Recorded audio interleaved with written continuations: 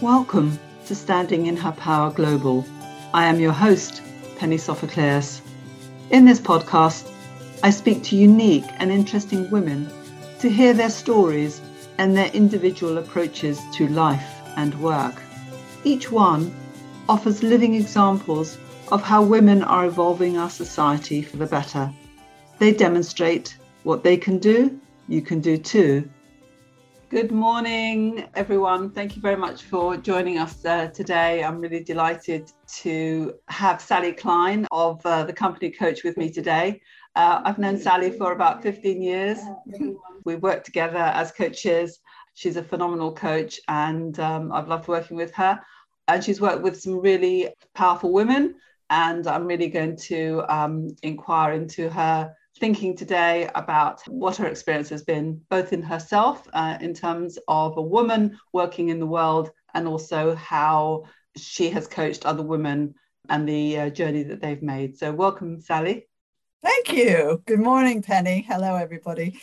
So Sally, I'd love to perhaps have you introduce yourself and give everyone a bit of some background about who you are. And you're an American, and here you are. And I know you've lived in England for at least 30 years, to my knowledge. So yes. tell us about your journey and what has meant that you've gone from America to here, and give us some background. Okay. It's kind of always interesting, isn't it, when someone asks you to give your background. I won't tell you how old I am, but I have a lot of background that I could give. I started in the United States. I was involved in psychology and psychological counseling. And that's how I started my career in a settlement house in New York City, helping people from a multi-ethnic, low-income background get jobs in the private sector. And then I was married to a guy who was in the theater, so we moved to Arizona for his career. And there I changed and went into corporate sales, which was a really interesting shift. And then again had to move because of his career to Wisconsin. And eventually he and I parted ways, and I stayed in Wisconsin. And I was on a plane going to a conference, and I happened to sit next to a very charming Englishman. And a couple of years later, I found myself living over here and married to him.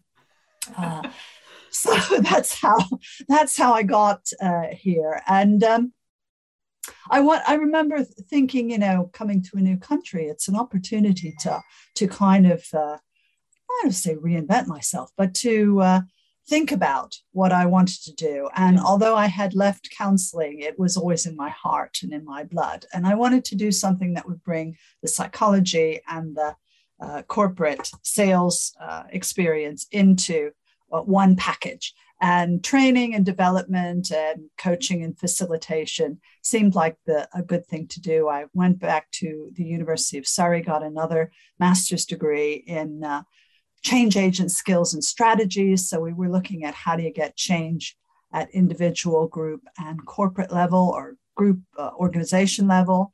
Met some wonderful, wonderful people. And I've been in that field ever since. Very good. Yeah, which is when just after that we met. That's right. Yeah. Excellent. So I know that you worked at high levels within organizations, and I wanted to ask you perhaps how did your counseling and psychology background really come into the work that you were doing with others? Because coaching, as a dynamic, it can be very kind of sort of sterile in terms of, not sterile, but in terms of very business oriented and very organizational focused. So how did you find psychology and counseling come into what you were doing?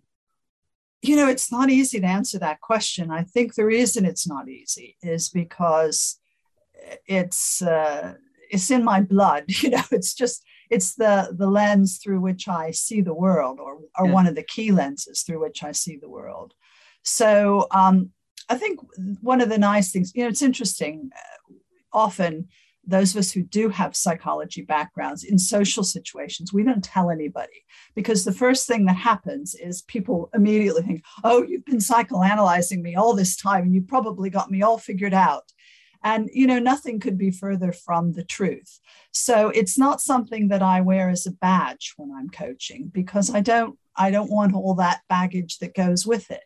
Sure. It's been nothing but a boost to me, and I hope, a value to my clients, because, what is psychology? It's just a real interest in what makes people tick. And further than that, my training has taken me into human systems. So I'm thinking about, how do people operate in systems, and what are the influences that particularly the organizational system, the culture have on individual behavior. And, that can only be a boost when we're operating in a society that puts so much focus on the individual. And I think that does everyone a disservice, and sometimes makes it easy for organizations to blame the individual or stuff the individual with everything that's going on in the organization. And when they can't cope, giving them coaching when perhaps a much bigger and more serious intervention is required. Yeah, at an organizational system level. Quite, yes. Yeah, right. Well, I suppose one of the things that we're here to talk about is the woman in society, which is a whole other system that you and I have been brought up in. And, standing in her power cause that I've kind of set up is really trying to help women, in some respects, create a new system in which they can operate, which, is a very hard thing. Because, when a system has been operative for, I don't know, to my knowledge, at least 10,000 years, when, men have been the dominant gender that has created all of the systems that we're actually operating in today, women have been, tagging along. So how do you think about women in the system of today? Well, Penny, you certainly like to ask good questions. That's a big question. That's a really big question. And when it struck me, 10,000 years of programming about who's in charge and how things ought to be, and setting the norms for success and the behavior that it takes to become successful, becomes so ingrained that it actually, I've been reading some stuff about this.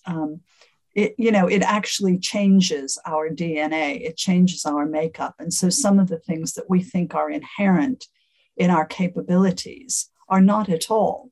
But, our brain chemistry has been changed. Our molecular structure has been changed to fit the norms that we're born into, generation after generation after generation. So I think it's really, I applaud all the academics and all the researchers and the social anthropologists and the people who are out there pioneering for a different and better way, because my goodness, we're up against, we're climbing quite a steep mountain. Yeah.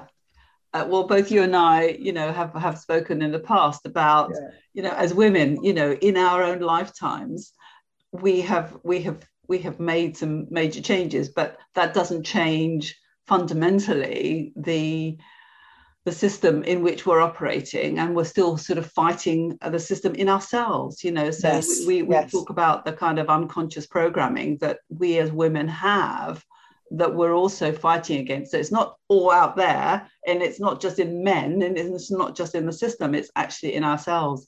So perhaps let's go from the big picture to from the macrocosm to the microcosm.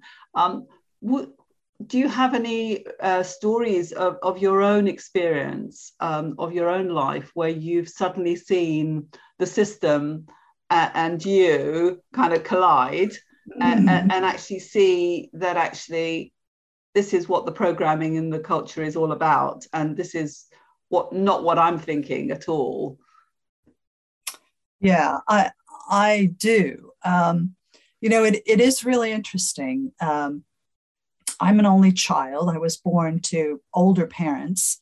And they were quite established in their lives by the time I came along. But my mom stopped working when I was born. And I wouldn't have said that I was in any way hindered or that my choices were anyway influenced around gender.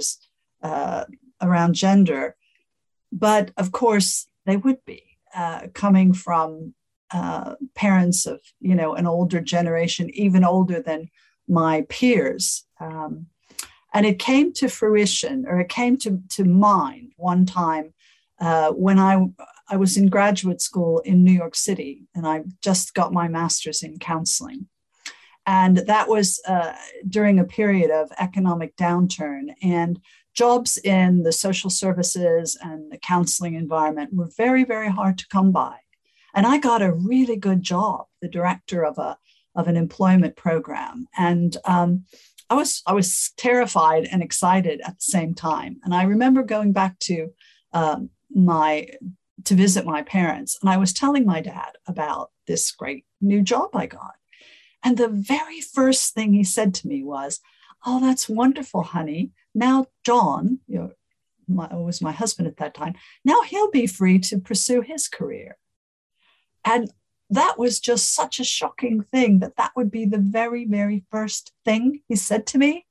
And it just came flooding into me, all the programming that I must have absorbed about what men ought to do, what women ought to do. And, very obviously in his mind, the man ought to be the breadwinner.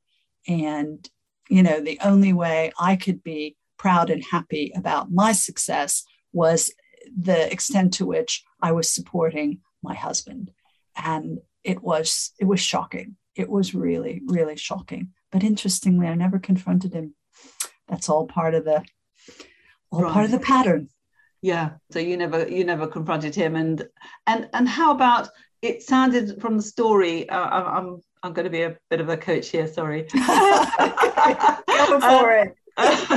It sounded like when you were telling me about your story with your husband, and he went there and you went with him, and he went to Wisconsin and you went with him, and you were a little bit of a man follower.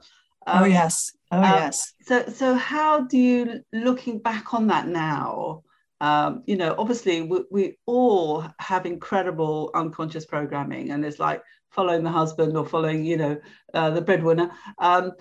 It is part of the norm that you would do when we were younger. So looking back on it now, what do you think about that? Oh, I think it's sad.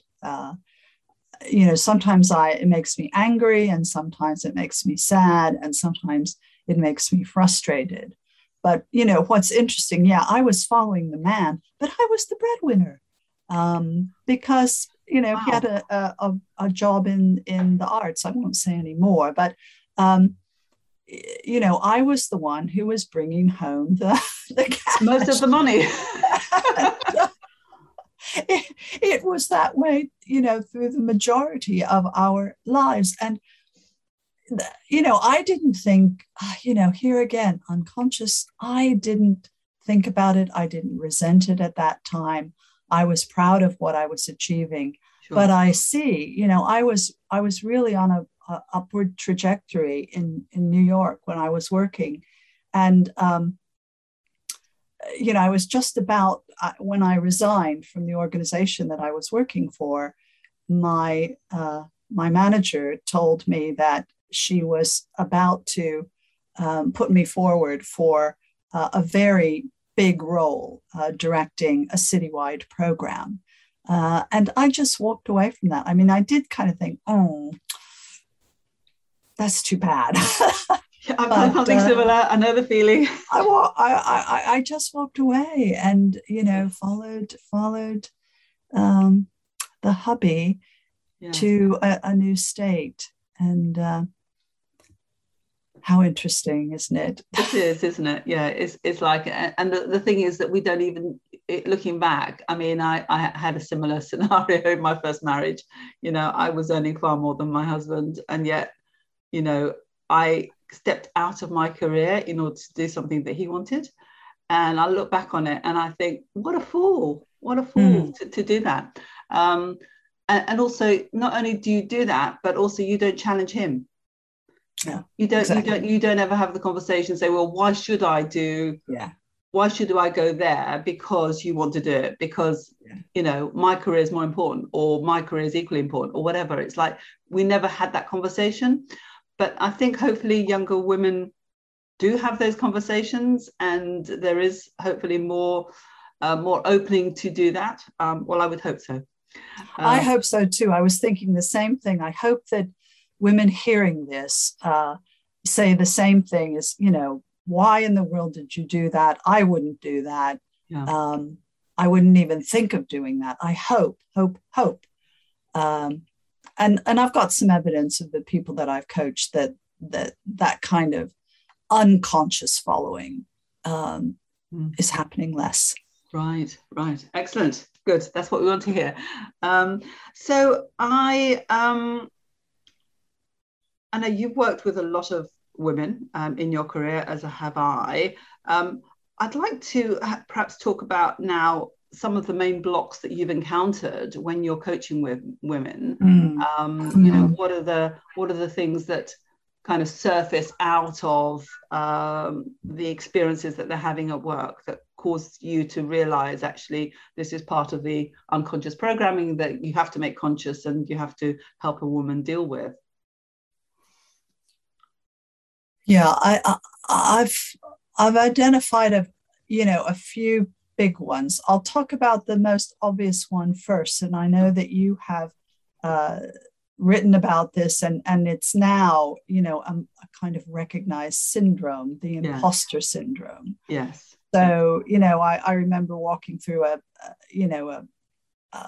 prestigious office that had a beautiful foyer and a mammoth artist's installation in the foyer, you know, high status organization. And this woman was a director. And as I was admiring the art, she said, yes, I sometimes walk around here and think, what am I doing here? How did they let me in? Right. And I thought, oh my goodness, you know.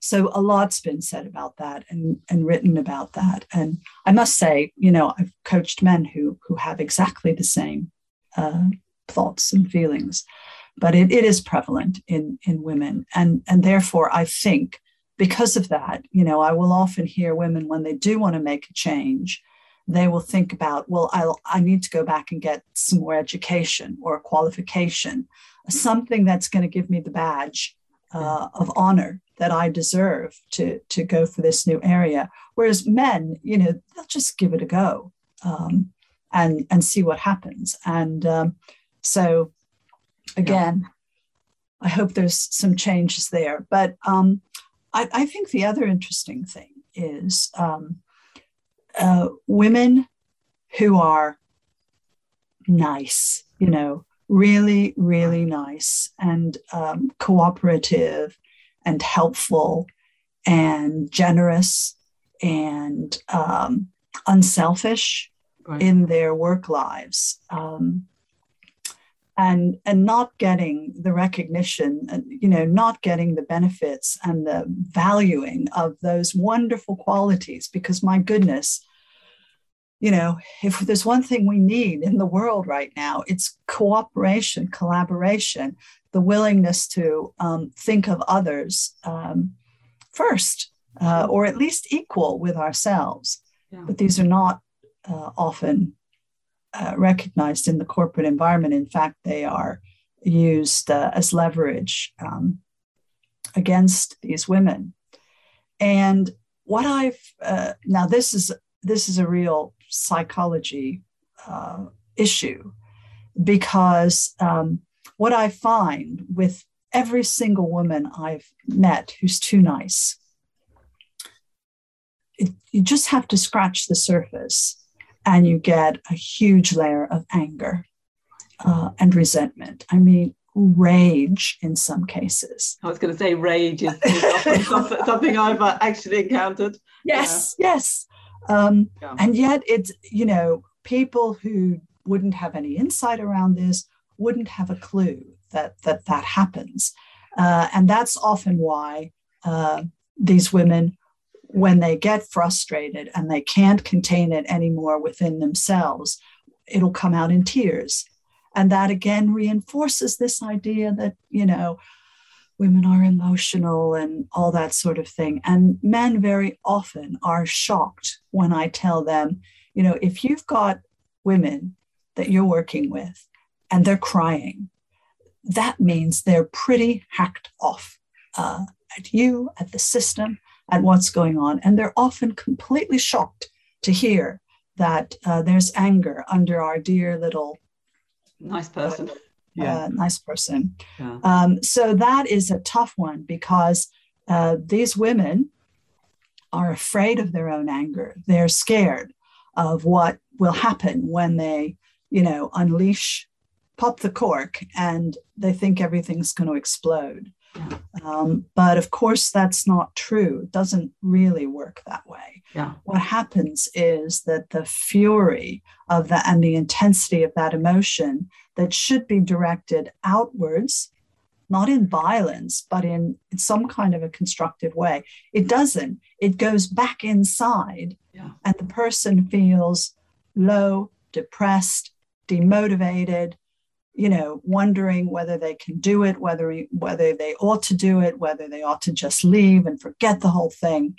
And so I think one of the most satisfying things that I do in my work is helping women get in touch with that anger and help to use it as a way to recognize when their values are really being challenged and when they want to make the stand.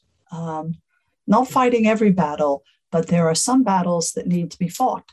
And they've got the energy, they've got the capability. They just, haven't had the experience to get to know their anger and realize it can be a friend. It can really be a friend. Yeah, I mean, I'd like to talk about how you help people, overcome the imposter syndrome, how you overcome the nice and cooperative, So let's do that in the next stage, because I know that there's is there another block that you've encountered? Well, I guess the other one, of course, do you consider it a block? I mean, I'm full of admiration for the women who are managing high-powered careers and managing a family as well. I think the pandemic has really brought home the fact that a great deal of burden is placed on women. Who, of course, schools are now open, but they haven't been. And so the homeschooling, managing all the work responsibilities, keeping the home going is falling quite a bit onto the mother's shoulders. And that is a big challenge because, they're just tired. And we know how difficult it is to function when you're absolutely exhausted and have no room to think or to rest or to restore. It's a problem, big problem. Yeah. One of the blocks that, I think we've spoken about is the kind of reticence to step up. And to shine, because I think that's a definite block, that I've encountered that actually it's like, oh, I'm only a senior associate and I'm not sure that I should go to partner. And it's like, I'm coaching men and it's like, I'm going for partner. And there isn't a doubt, there isn't hesitation. Whereas women are always concerned about, have I got everything? But it's not necessarily about the imposter syndrome. It's just the reticence to step up and step out because they think it's going to be too much hard work, or it's going to require stuff from them that they haven't got. They're that kind of just reticence to be quiet and to not be seen. That seems to be a different thing that's happening there. Yes, that I recognize all of that. Kind of waiting to be noticed, and then when noticed, having all these doubts. I think men have these doubts when they step up too, but they overcome them more quickly. And again, some of those concerns are valid because the women are stepping up into a climate and environment that doesn't, their style of leadership may not be on the radar screen, although, oftentimes their qualities have been noticed and they have been encouraged to step up and forward. So I think the work with women who are willing to make the step and to confront their doubts, that work is just, reality checking. The difference between going into the future, predicting a negative outcome, and then responding as though that outcome was happening here and now. So the palpitations, the sweaty palms, the doubtful thoughts, the lack of confidence, and the tendency to want to flee, are happening when, wait, what's happening right now? What's happening right now? And that is a matter of,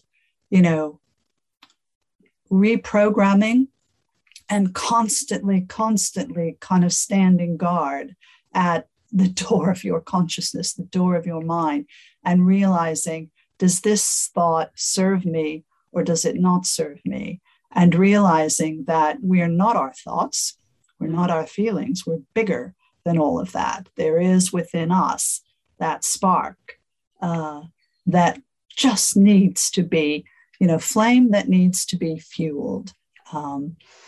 It's not easy, but, very often after a period of people really being much more vigilant and disciplined with themselves about their thoughts and not letting them run rampant, they're kind of amazed that there is this reservoir of strength and desire and determination and belief, real belief that they've got something that they want to contribute. And that is a joy, absolute joy. Yeah, fantastic. I think I call it mind management. Because it's like, becoming vigilant or becoming a kind of self-aware of the thoughts that are running through your head, and actually recognizing that because you think something, it's not necessarily true. You do not think, or you do not always think what is true. You think lies. And actually you have to be vigilant in your words as to, actually, is this thought true or is it a lie? And why am I processing lies in my head? And actually it does take some time, though, to kind of become more conscious of the thoughts that are passing through your head, and actually to practice the mind management that says, I'm not having that thought, get out. Yes. And that does take quite a lot of discipline, and does take quite a lot of time over a period of time to kind of manage one's thinking and to sort of allow what comes through. So this is fascinating. Thank you very much. That's I can see we're on the same track. we haven't worked together in a long time, but actually I can see that we've developed our thinking in similar lines. So I know a lot of women that that may be watching this video have come across the imposter syndrome and feel it in themselves and recognize it. And LinkedIn recently has had quite a few people commenting about their experiences with imposter syndrome. I'd really like to ask you, what is your approach when you encounter that as a major issue in a woman? What do you what do you take the woman through in terms of the thinking and in terms of the dealing with this kind of quite pervasive thought patterning? Well, you hit the nail on the head there when you said pervasive, because I think about this as almost like an octopus, with many, many different tentacles wrapped around different systems, emotional systems, thinking systems, even our hardwiring, our central nervous system. Everything gets affected by this, this belief that we're not really who we portray ourselves to be. And none of us are, there are, I'm sitting here calmly, nicely dressed, this is not the way I am all the time. Yesterday I might have been a raving, someone or another. So that's the one thing. But reality testing. Look at the facts. But most of the time, so self-awareness, that's the first thing. And to start to become much more aware when this pattern comes, and to challenge it, because the problem is it hasn't been challenged for however many years you've been alive, and conscious, aware of yourself and your relationship with others, and comparing yourself to others, which starts at a very, very, very young age. That doubting has never been challenged. So the voice, it's strong. It's really, really strong. And I think I have had the most success with helping people to isolate and identify the part of themselves that's creating this, because it is created. It has been created as a solution to a problem in the past. Right. It might have been in your family, and you learn that one of the ways you can keep peace in your family is by stepping back, not pushing your views, not putting too much pressure. As little ones, we are very clever at knowing how to keep our systems, our family systems going. And we take all the blame upon ourselves. Yes. And, people know that. So this was a part of ourselves that developed at a time in a context when it may have been appropriate. It may have been necessary. It probably wasn't the best way, or maybe the only way, but within the resources that, that child has, it is the only thing they can do, and they do it. And so this part has a protective nature about it. So the problem with it becomes like a closed system, and a closed system doesn't take in feedback. Right. So the fact that the syndrome at one time served a purpose, and now 30, 40, 50, 60 years later, it's a burden, and it's not helping anymore. It's a liability. That part doesn't know it. It just has an on switch and an off switch. And it's very sensitive to anything that might be a threat, and it turns itself on very, very easily and quickly, instantaneously, threat on, like that. So getting to know the part and kind of finding ways, and we do that in many different ways, physically, emotionally, through visualization, through many different ways of accessing, finding a way to get that part to talk to us about what it's doing in our lives.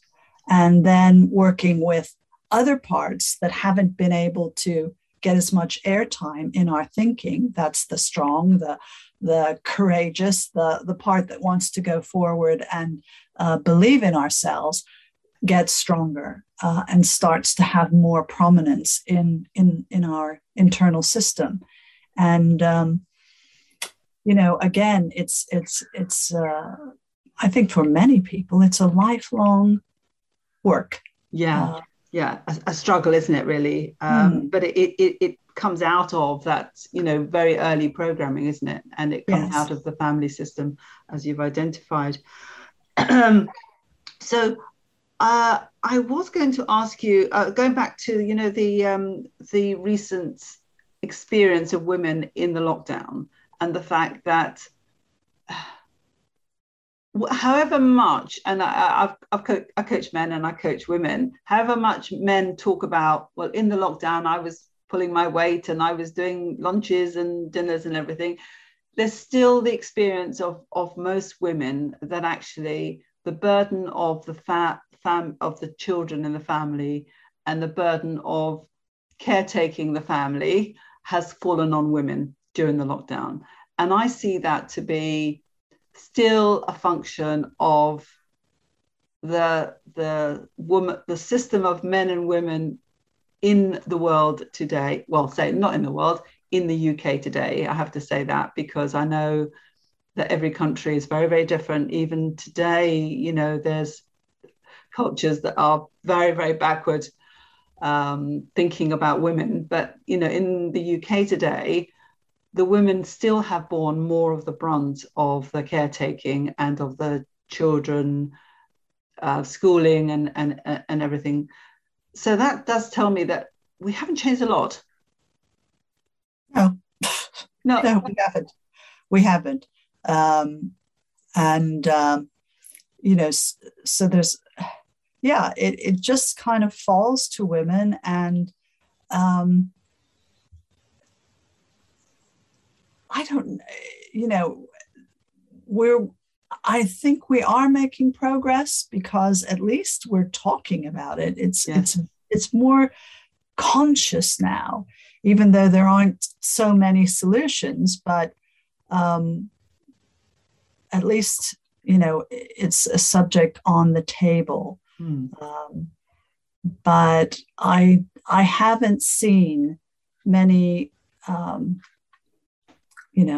many situations where different solutions have been able to be sustained. Yeah, I was going to say, what is the solution? Because is it a factor of women having a different kind of conversation with their husband?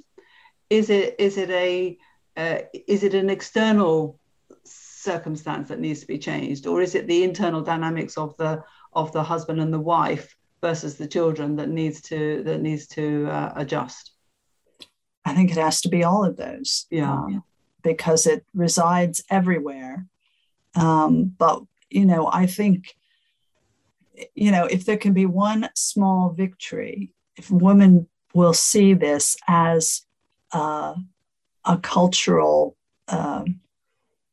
something that's cultural, and the fact that they find it impossible to do all these things is in no way an indication of their lack of capability. Quite the opposite. Right. I am in awe of the women that I've coached who keep these things together. I think they're paying a huge price. Yes. Not only in terms of their mental health, because we're all talking about that, but their physical health as well.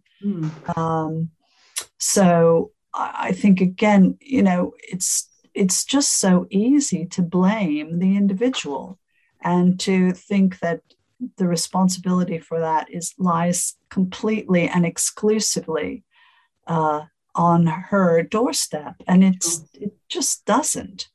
Yeah, very interesting. So that's fascinating conversation, isn't it? Really. I was going to ask you also if I let me see. Did you have children? Let me ask you that question. No, I didn't. See, it's interesting. I didn't have children either. And I wonder whether that there's going to be, as part of women's liberation or women's freedom, is the choice not to have children, not to engage in the sort of dynamics that, in some respects, I mean, I was brought up in a very large family, and I was like the substitute mom because I was the eldest in the family, and I did enough mothering for my brothers and sisters. And I thought, well, I'm not doing that again.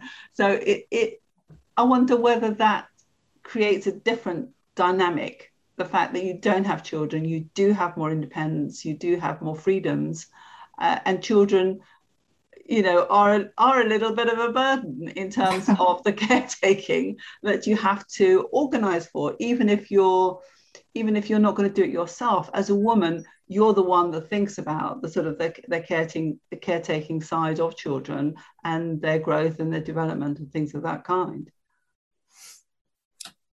Yeah, I mean, that one is a little bit harder for me because I wanted children. Right. I didn't always want children. Right. By the time I realized I did want them, it was harder. I was older, and it was harder, and it just didn't happen. Right. I mean, fortunately, my current husband, had a daughter from a previous marriage. Right. And so I've had the joy of being what they call a bonus mama. And now Nice. I'm a bonus grandma. And I love it. And I feel so pleased about that. But yes, I mean, I acknowledge that, it's been easier, to navigate career, to move countries, to move within countries, to work long hours, and to have somebody else there to do some cooking and that sort of thing. And yes, I do have to admit that there are some advantages. But I still would have rather it had been different. Yes, but, right. I accept that that's the way it is. And I was determined not to be, I was sad about it, of course, but not let it ruin my life or make me feel in some way unfulfilled. Right, very good. So I have another kind of almost a systems question. Okay. I'm kind of interested in the trends of the world, as well as, the kind of women trends at a local level, but at the bigger trends. If I ask you, this is quite a subtle thing I have to sort of connect to. Do you see the world of work changing? Because if men have created the world that we mostly inhabit today, they've created the concept of the big corporates. They've created the concept of, the global domination, the kind of the big ideas that often create power, that enable men to feel fantastic, and then they're doing great things in the world. But that's not necessarily what I think the kind of wiring of the innate nature of a woman is about. And that, I sometimes envisage a situation, what if women were to change the world, and we would create a world where we had a system, or had systems that were much more natural to women, natural to the planet, where we would not be, extracting the wealth of the planet and consuming it in the way that our big corporate structures have done with impunity, really, over the last several hundred years. And I think that women would want a more caring, more smaller, focused world, whereby we would be much more caring about the environment, caring about the planet, caring about, what impact our, manufacturing would have upon people and systems. And I wonder what thoughts you've had around that. What kind of system would women create in the world that could be different to what exists today? Well, I think if women ruled the world, it would be different. It would be different. And in my humble opinion, better. In many ways. things are changing. I mean, we do see women in positions of power in the corporate world, in the political world, in the scientific world. But it's, it's still unusual enough that it often gets pointed out. The first woman this, the first woman that. And you think, my goodness, it's taken a long time. And in terms of the way that we have been consuming and, abusing our planet, I don't know that we've got time to really see this experiment through. Whether, I think, how long would it take to really start seeing a feminine energy, a feminine sensitivity really impacting the decisions of the world? I don't know. I think better brains than I are tackling that situation. And of course, we still have. So we talk about inequalities and women.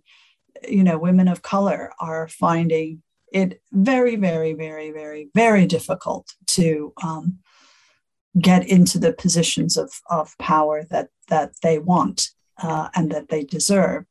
So, I think we've got a long way to go. That doesn't mean we should stop trying, and that doesn't mean that we should in any way silence our voices and, find courage to bring a different energy, a different sensibility, a different value set into the environments in which we operate. It benefits everyone. It benefits everyone. It should do. I mean, it's interesting. There's a very high-powered woman who is one of the sort of senior marketing directors of, the likes of, well, I won't say what, but something in the order of magnitude of, LinkedIn and,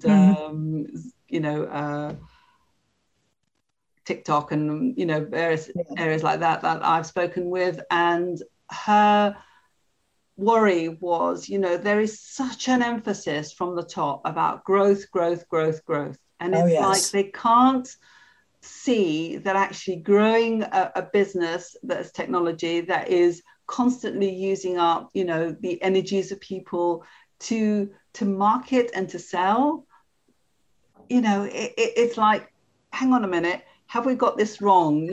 And women need, and she sees it's wrong. She recognizes, hang on a minute, growth should not be the only factor. And yet, she's always measured by how much she's grown the marketing, how much she's sold this quarter. And it's like this constant pressure. Now, I only perceive that to be part of the sort of the male sort of psychology that says growth is good. Yes. And somewhere, why don't we think that static is good? Why don't we think that getting smaller is good?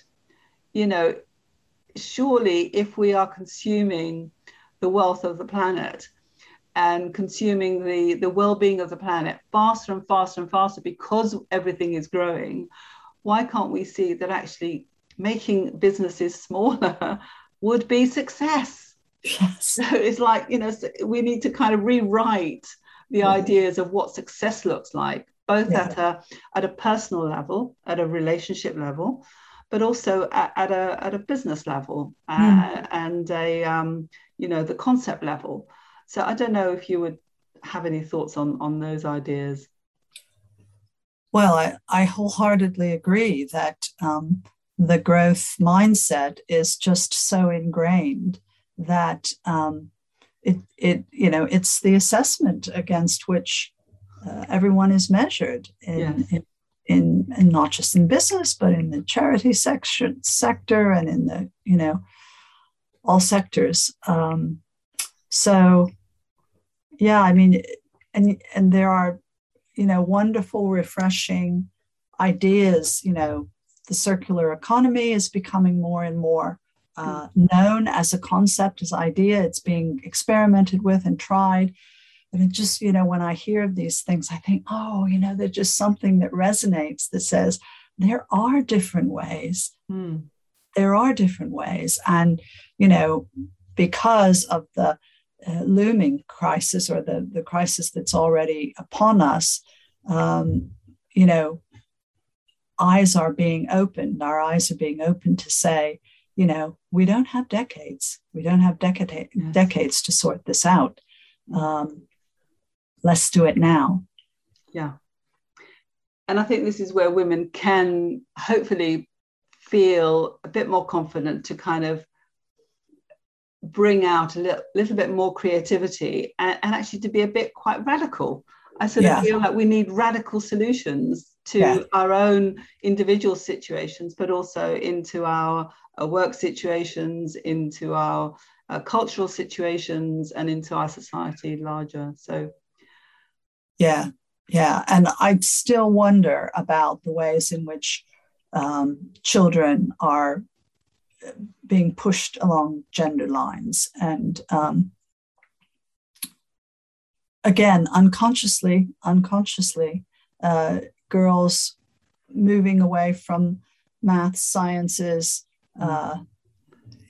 into other, girly type things. And so, yeah.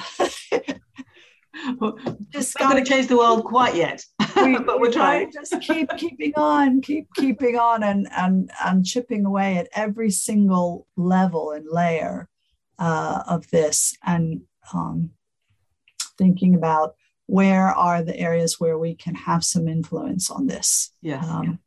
Because when I think that the mood is right in the world, receptivity to different ways of thinking, this might be a golden time where new solutions are just so obviously required that, and the alternative is unthinkable, that maybe this is the moment, this is the time. Yeah, and I think, women have an incredible amount to contribute in terms of creativity and innovative solutions to these issues, because we are experiencing the world slightly differently to how men are experiencing it. And it's like, hopefully, need is the mother of invention. And we have great needs, I think, in our society today to make those different. So, Sally, we've had a fascinating conversation. Thank you very, very much for your insights and bringing your experiences. I suppose one last question is, like, if there was one piece of advice that you would want to give women from the wealth of your experience, what would you say? This is going to sound very trite. Love yourself. Okay, say more. Well, you are not going to bring your creativity, your gifts out if you don't have an internal way of validating yourself, because you may not get the validation externally. So the more you can, get away from these airbrushed images and expectations and really think, I am a person of worth because I am here, because I exist. So what have I got to say?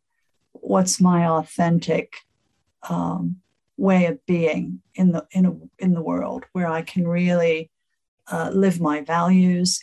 And if I'm living my values, I'll be influencing. And if I want to step onto a bigger stage, why not? Why not? I can do it. Thank you very, very much. That's brilliant. That's a wonderful note, and very, very, very valuable piece of advice to give every woman. It's one I have to keep reminding myself about. Yes.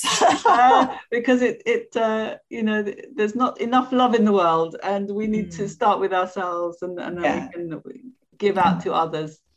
So thank you very, very much, Sally. You're very welcome. And thank you everyone who's watched this. If you have any questions or comments, Sally and I will be, engaging in this conversation after this. So thank you very much, and bye-bye for now. Thanks, Penny. Bye, everyone. Bye. Thank you for listening to Standing in Her Power Global. What has been your biggest takeaway from this conversation? Please join our Facebook group to give us your feedback and engage in the discussions there. Share this episode with others who may be interested. Thank you for listening, and we'll meet again in the next episode of Standing in Her Power Global.